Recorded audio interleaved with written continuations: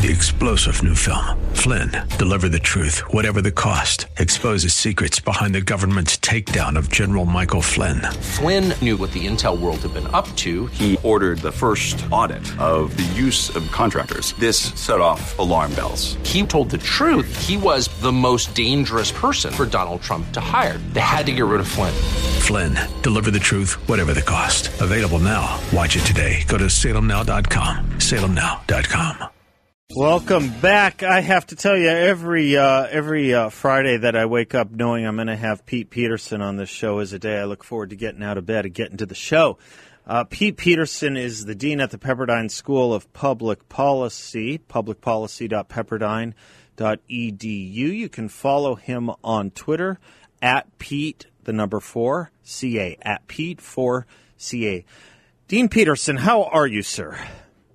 Great to be with you, Seth. Doing well here. Campus is about ready to close for the Christmas and holiday break, and so but a great way to end 2021 here academically here with you. It's a great way to end that sentence. I was getting, a lot of people don't end the sentences that way when they say campus is getting ready to close, ...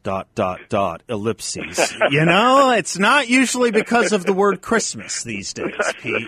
That's a really good response. I liked how you got how that sentence ended. I like more the fact that you're calling it Christmas. I was actually mentioning on the air earlier, I don't know if this has affected you or not, or if you know what I'm talking about. We can just move on if not, but I'm a big believer in saying Merry Christmas. It's a national holiday, after all. Why would I say anything other than Happy Independence Day, Happy Thanksgiving Day, King Day, or Christmas, right? I'm a big believer in that. Something, has changed over a long period of time, but really with much more ubiquity over the last 3 or 4 years. Happy Holidays being, something we've been wrestling with for a long time, but really over the last 3 or 4 years, I've noticed Happy Holidays becoming much more prevalent. So what I will say Merry Christmas, but what do you do in the case, Pete, where someone beats you to it with Happy Holidays? Do you then say Happy Holidays to them, or do you say Merry Christmas? But if you say Merry Christmas to them after they say Happy Holidays, is it feeling like you're being rude or Bigfooting them or something like it's just well, anyway, do you have a thought on that? Yeah. No, I do hear. Well, and it's just from personal experience. Yeah. Because I'm certainly having the same experience. Oh, good. Okay. I'm making sense. Yeah. You are. Okay. But if somebody comes to me first and says Happy Holidays, I'll say Happy Holidays and Merry Christmas. And generally, what I'll find is they will return by saying Merry Christmas, is almost as if I've made it okay to say that. Right? And that has happened at least a half a dozen times in this last week. All right, I'm going to do what you said then, because I was unsure how to handle it. Because you don't want to voice something you don't really want to be a participant in. Live not by lies. We'll come back to that in a moment, right? Very good. And you don't want to make someone feel badly either. And I like the way you do it. Happy Holidays and Merry Christmas. That's pretty good. And that provides them the ability to either reciprocate if they want or not. But what I have seen just personally here is that it's almost as if for some that's giving them permission to say that. And it sounds terrible to put it in those terms. No, but it's true. I've had callers tell me, and I remember this being true. And a few years ago, someone told me this when I wished them a Merry Christmas at a restaurant. I've had few callers tell me a lot of employees will explain they're told to say Happy Holidays unless someone says Merry Christmas to you first. Yeah. And that it is interesting, right? I mean, December 25th is a particular day. Yeah. Right? Yeah. And we don't have this issue with any other day. Nope. Right? They're trying to change Thanksgiving a little. It hasn't taken yet. Yeah. Yeah. Yep. It's true, and the only other thing I wanted to say is it has an odd feeling. I mean, we've known about the Happy Holiday thing. I don't know, how long have we been dealing with it? 20 years, maybe 25, 30 years, something. Yeah. Like it's been around, but you've noticed it's much more prevalent now. It's had the effect, Pete, of almost making it feel like saying Merry Christmas is a subversive act. Yeah. Like it's going against some cultural norm or grain to say Merry Christmas. And again, isn't that weird? Yeah, and it perfectly describes this exchange that I've just described here, where if I say Happy Holidays and Merry Christmas, and then somebody says, oh, well, Merry Christmas, that it's almost as if permission is being given. Yeah. And in that, it's essentially proving the point that you're making. And I think in many places, certainly here in Southern California, which is a fairly secularized environment, I think what you're describing is right. Pete, I know we didn't, we never really prep, but I didn't know that, we prep, we just don't collude. Yeah. That's what I mean. Clearly we prep. I think my boss might be listening. Sure, we prep. We just don't, we don't pre-interview. So you probably weren't thinking about that, but I did want to do two things with you, and anything else on your mind, obviously, and of course, first, I wanted an update. If you can, last time we talked, you were about to give a talk to the Reagan Library Foundation, if I'm not mistaken, the Reagan Ranch Foundation. I wanted to see how that goes, and if you had any takeaways from that you wanted to share that you'd been thinking on. Yeah, no, I appreciate you remembering that. Yeah, it was exactly 2 weeks ago. My wife and I and our daughter were heading up to Santa Barbara to the Reagan Ranch Center, which for listeners who may not know, Young America's Freedom Foundation not only runs the Reagan Ranch, which is north of Santa Barbara, obviously it's a large ranch, but they also have a meeting and conference center in downtown Santa Barbara, which is where this talk was given to a group of about 90 high schoolers, and it was hosted by YAF, Young America's Freedom Foundation, as well as FEE, the Foundation for Economic Education. On the topic, it was a 2-day conference on escaping communism, and so I was given the opportunity to give the keynote on Friday night, and then on Saturday there were a number of immigrants from formerly communist countries that were describing their experiences of growing up under communism. So the topic of my talk was thinking historically in difficult times, and it was, as I said in the first couple sentences, it wasn't so much a keynote as it was meant to be a preparation for the next day, in that it would be easy to hear these stories and distance yourself from the reality of these experiences, as well as understanding the reality of communism as an actual way of organizing society. But through a number of examples and discussions around how we understand and think about history, it's more than the understanding of knowing history so we don't repeat it. It is really understanding history so that you can understand the present and at least begin to analyze whether there are some trend lines that we need to be thinking about, and to appreciate the real courage of people who were living and grew up in very different environments than these high school students did. Boy, that is so important. I'm really moved by what you're telling me was taking place. I have a few friends, a little bit older than you and I are, who lived under communist regimes in what used to be called Eastern Europe, who live here now, and I've been doing everything I can to get them to come on the show and talk about their experiences, and they will when they're ready and feel up to it. For some reason, there's a little hesitation, but we'll get it.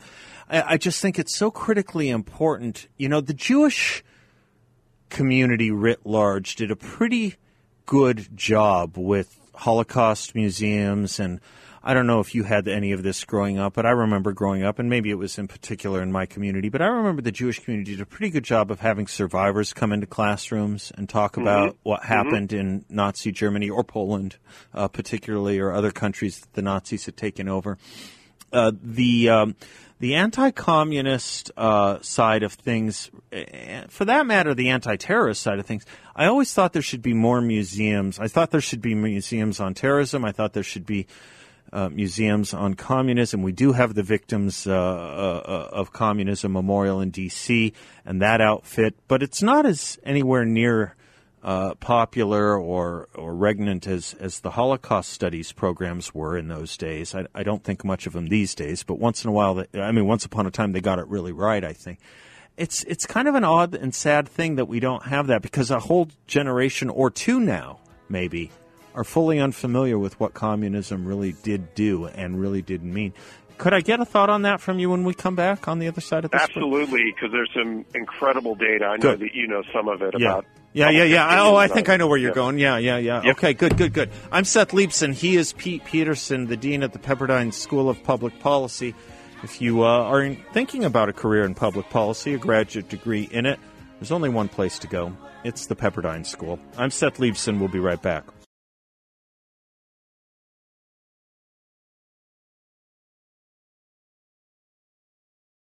Dion DiMucci is one great voice. Pete Peterson, the Dean at the Pepperdine School of Public Policy, is another. Thanks for being with us, Pete. You know what? I can say legitimately I have interviewed both you and Dion DiMucci. I can say that legitimately. Wow. Yeah. To be in that company, I tell you what, that's really... I'd love to really be in yours else. more. No. You circulate with much more of my heroes than I do yours, I'm sure. I have no doubt. You were making the point, we were getting into it right before the break, this issue that we were talking about, and the experiences you had and wanted to weigh in on with regard to, we did a pretty good job for a while on teaching the evils of Nazism.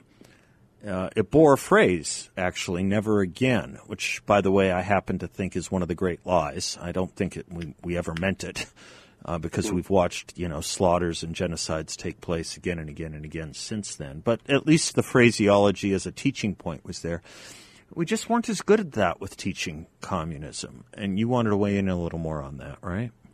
Well, yeah, I mentioned a couple data points to really get a sense of what's happening. And I think if you're of a Gen X generation and older, we have a very different view of communism, having at least experienced living in the Cold War, than what the generations who are coming along behind us are. And I quoted a couple of these data points in the presentation, one from Gallup, from 2018, over half, 51% of 18 to 29-year-olds view socialism positively. Right. 2020, and this was a survey done by a really good group. You mentioned the Holocaust Museum and their importance. They, Victims of Communism, based in D.C., is on the mission to create a Victims of Communism Museum in Washington. They did a survey to find that 74% of 18 to 29-year-olds do not see Marxism as a totalitarian state. Right. And then finally, in this Vice magazine, which is kind of one of these Gen Z, teen... Slightly left, at least, right? It is. Definitely in that. Yeah. But speaking to that audience, 57% of those surveyed see socialism as a solution to, quote, combat violence against marginalized people. Wow. And so this is this awareness or understanding of socialism, which is fundamentally different from its reality, the B, from those of us in older generations who saw really this as a global conflict and a future of civilization type conflict. But here we are, 40 years after or 30 years after the fall of the Berlin Wall, and a majority of teens and 20-somethings view socialism as positive. So very right to say that, and again, this is the great work that organizations like YAF and this Foundation for Economic Education, what they're about is making sure that they get a chance to tell the true stories and to do it through people who lived under communism certainly does present a true picture of communism and socialism. It must be odd for a lot of people in their 60s or older to hear these kinds of things. A friend of mine told me this story the other day. I don't think people remember how unified this country was against communism not so long ago. Even the Democratic Party had some of the most strident anti-communists around. George Meany, of course. Yep. I remind people Robert Kennedy worked for Joe McCarthy. He was legal counsel to Joe McCarthy. People forget that. John Kennedy, certainly, he may not have executed on it, but he certainly spoke as anti-communist as anyone. How prevalent this notion was. A friend of mine was telling, she was a little girl. You know how little girls can be. She went to an aunt of hers once, and they were saying, would you be upset if I were to marry so-and-so or so-and-so? No, I wouldn't be upset. Could I marry a Jewish boy? Could I marry a Protestant boy? Yes, of course. Could I marry a black boy or a Hispanic boy? Yes, of course. The only person you can't marry, the aunt said, was a communist. This was prevalent. This was almost everywhere, right? Yeah. And today, it would be seen as shocking. It would just be seen as totally shocking. Somewhat akin to a caller I had earlier, how fast a culture can change. I don't know if you went to public schools growing up. I went for a couple of years. I did. Okay. And was your experience mine? I think we're roughly the same age, Pete. Was your experience mine that every school, no matter what the classroom differentials were, they had a picture of George Washington and Abraham Lincoln in that classroom, first, second grade, right? And how fast that has changed. Not only are those pictures gone, this friend was telling me, Lincoln is now taught as the greatest racist as whoever served in the presidency. Now, I mean, not every school is teaching that, but that some schools can even think to teach that. I mean, you can change a culture very fast. Yeah, and of course we had the instance up here in California, up in the Bay Area, where Washington's name and portrait were being taken out of school, and Lincoln as well. I mean, U.S. Grant. That's right. I mean, it's just things can change very fast here as a culture if we're not careful. And that's why I want to maybe my charity for every year I try and pick a charity. Maybe the victims of the victims of communism will be my charity for the year. It seems well, I definitely encourage it. You know, my friend Elizabeth Spalding, who used to be at Claremont McKenna, is based in D.C. and is now heading that up. Ed Fulner, my friend at the Heritage Foundation, is chairman of the board. Oh, there. Great! Lee Edwards still involved. Elizabeth Scotty, I hope. Yep. Just a great organization, but you're so right to. I want these stories. There are survivors. They are among us. Well, I want their stories. Let me just tell you just quickly a story that I heard I'd never heard before. And so this was somebody who grew up in Lithuania. Yeah. And noted to the nodding heads of several of the other panelists that growing up in Lithuania, everything that you had. That you might own in your home, and he used the example of a teacup. Mm-hmm. Even a teacup had the price tag on the bottom of it that was inked in such a way that you could not remove it. So even when you brought it home, it was still there. And the reason that happened was there was such a virulent distaste for what could be called entrepreneurialism. Uh-huh. That if you decided to sell that teacup for any price over and above the price that's on the bottom, you could be subject to persecution. Interesting. I did not know. I had no idea. See these stories, these kinds of... All right, I have a lot more I want to do with you. You have a little more time for me? Sure do. I appreciate it. Pete Peterson is our guest. He is the dean at the Pepperdine School of Public Policy. And if you want to follow him on Twitter, he does some great stuff. I want to ask him about an article he posted from Governing Magazine, what mayors worry about and ought to worry about. You can follow him on Twitter, @Pete4CA. We'll be right back.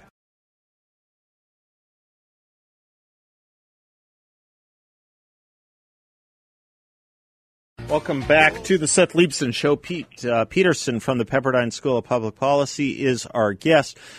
Pete, you posted on Twitter an article, I'm glad you did, from Governing Magazine. And the article, well, I'll just quote it.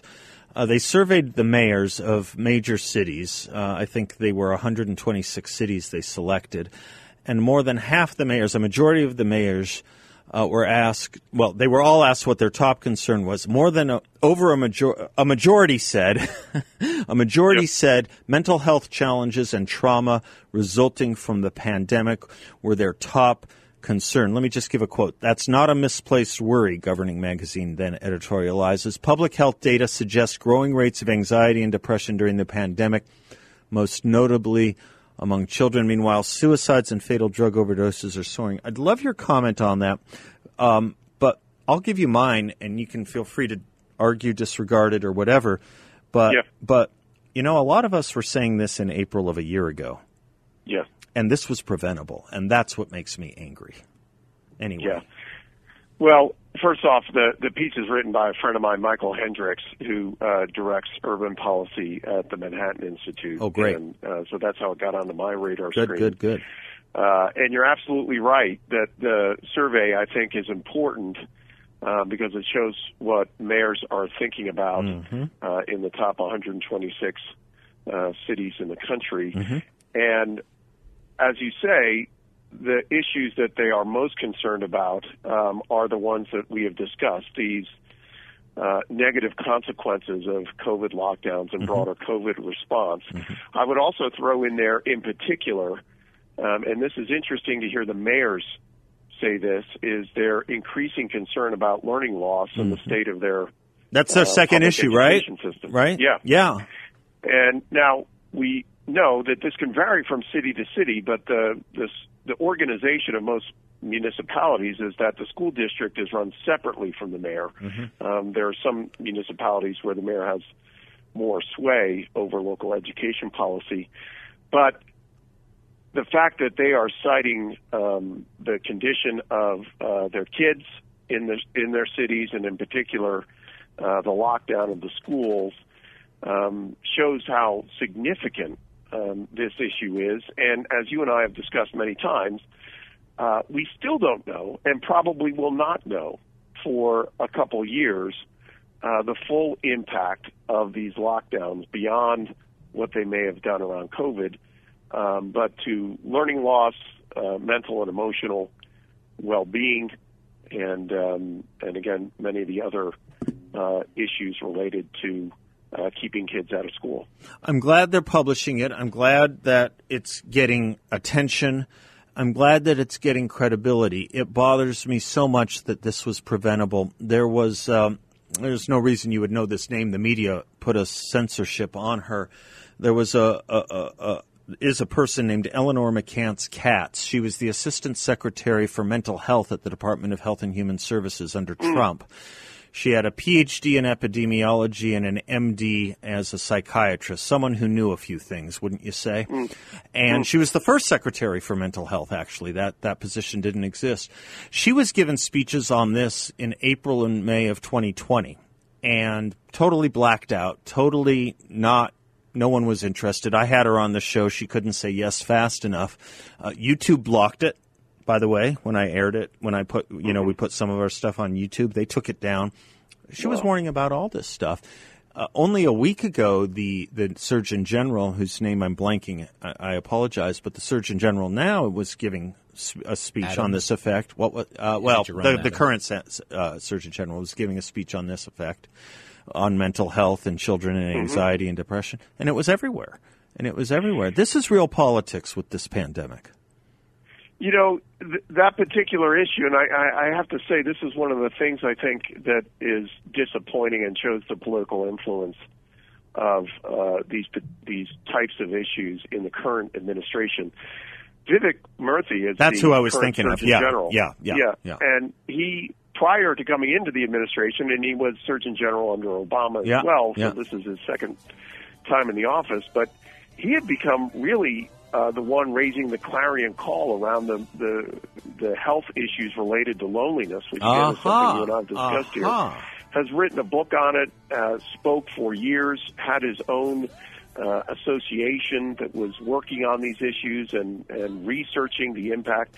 Then we come to COVID and the lockdown and the exacerbation of all these social distancing and lockdowns and keeping people away from each other and keeping people out of school. And he's been relatively silent on the impact of the COVID lockdowns on an issue that he knows so well. Oh, my goodness gracious. So really disappointing. I didn't realize that. See, this is so interesting. What's your schedule? Do you have time for one more, or do you got to run? Nope, one more segment. Perfect. I want to do some Live Not by Lies stuff with you. Can I? Okay. Be right back.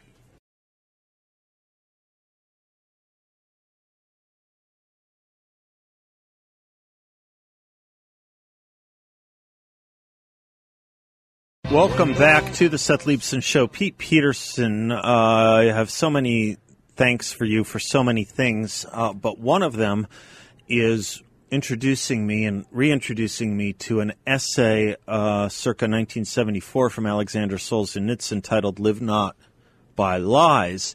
And I can't tell you how enwealthened my life has been by going back to it per your suggestion. So I want to thank you for it. I want to thank you. You held a conference on this, on a book Rod Dreher wrote with that title based on what Solzhenitsyn was writing about. I was discussing it earlier with the audience on a lot of fronts, lies we now just live with and that we do as a society live with. A lot of it does happen to be in the COVID arena, but not by any means all of it, especially having to do with vaccines and not spreading and that sort of stuff. We kind of acquiesce in them.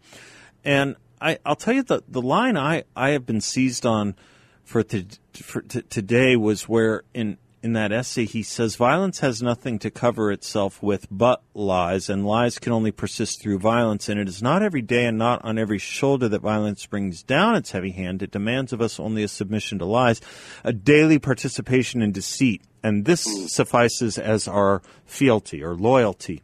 I was thinking about that in the context of what your fellow speakers at the Reagan conference were talking about, those who had fled communism or who had lived through communism and survived it. They know what it means to live by lies. People know knew what it was, and I worry about a generation now that just has no concept of any of this. We spoke about this earlier today, but they really are swallowing this hook, line, and sinker, and it's very hard to get them to understand. It's very hard to teach what we know when the entire effort of the culture is forced against us.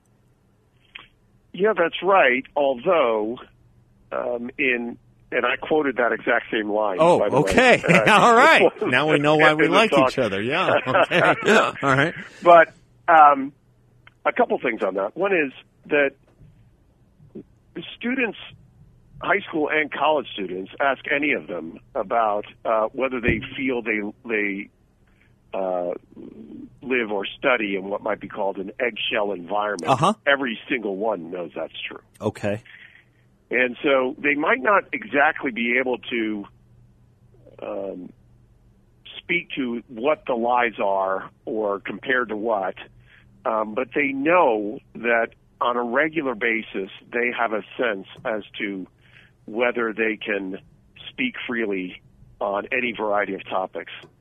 I wasn't sure I was going to do this at the talk with the high school students because it's something I only do with college students, but I just decided to call an audible and begin the talk up at YAF with the two questions I always ask on college campuses.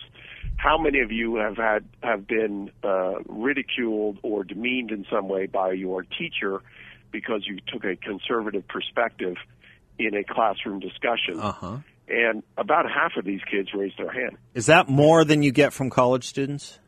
It's a little less. Interesting. Okay. It's usually about 3/4 of the hands go up when I speak to college audiences. Uh-huh. And then the second question, how many of you believe you've been downgraded on a test or written assignment because you took a conservative perspective on a particular question? And about 1/3 of the hands went up, which again is a little bit less A little bit.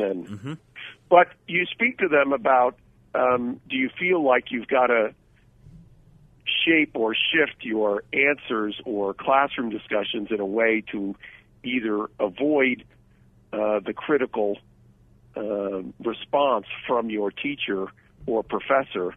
And a significant percentage of today's high school and college students, if you're conservative or a person of faith, realize that that's the case. And in that sense, there's a little bit of living by lies. I was going to say it. Yeah, right. That's how it starts. Right. You condition it. Yes. Yeah. Now, there's a great line towards the end of the letter, of Solzhenitsyn's letter that I also quoted from, in which he allows, and I'll just quote this one passage, he goes, "For the young who seek to live by truth, this will at first severely complicate life, for their tests and quizzes, too, are stuffed with lies. So choices will have to be made." So there's a call to prudence there, right? But also a call to courage. Yep. And that really, to me, you and I have talked about this before. I really believe the watchword for this era is courage. Yeah. Right. And to do it, to speak the truth in love, not to simply get out there and throw it back into somebody's face. Right. But to understand if you feel as if you have to change your answer in order to get a better grade simply for political or ideological reasons, choices will have to be made. It's interesting how strong that sentiment is. You and I have discussed The Closing of the American Mind, Alan Bloom's book, 1987-88, and the first chapter where he says if there's one thing every college student knows, it's that truth is relative. And that's a beginning of living by lies. But now we have gotten to a point where I would guess almost everyone in your audiences, college or high school, would know the expression my truth. So we went from a relativism of truth to something called my truth, which is really just a sentiment of feeling, I think, more than anything else. But in and of itself, it does say what you said. In and of itself, right, it automatically does say as opposed to the truth. It does imply that, yes. Well, and it's worth taking that one step further to say that my truth is usually of a particular perspective. Yes. Right. So if my truth is that I disagree with school, elementary school lockdowns, that's going to be met in certain circles with derision, and so even that the use of that phrase is freighted with a certain degree of ideology. Yeah. No, I that's right, and maybe these things come and go. Maybe we go through phases, but it does show you how taken for granted so many of us were with the fall of the Berlin Wall. Yeah. It really does, and it does show you, if you go back and look coterminously with Alan Bloom's book coming out just a couple years before it, how much of a heavy lift we were about to have to experience without even knowing it. Yeah. Pete Peterson, you're the best. Thank you for everything you are and do. Thanks so much, Seth. Great to be with you, as always. You betcha. Merry Christmas, Pete. Merry Christmas. Thank you. I'm Seth Leibson. We'll be right back.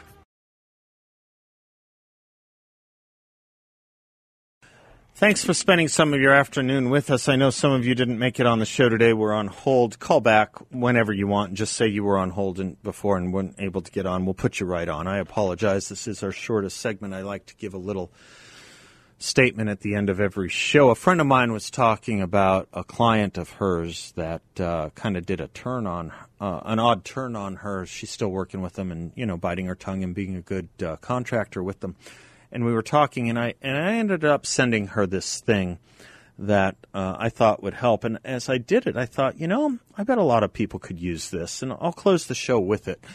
It was written by Kent Keith, originally, just a writer. But it was found on Mother Teresa's wall in Calcutta after she passed away. She didn't write it, he did, but it was on her wall. People are often unreasonable, irrational, and self-centered. Forgive them anyway.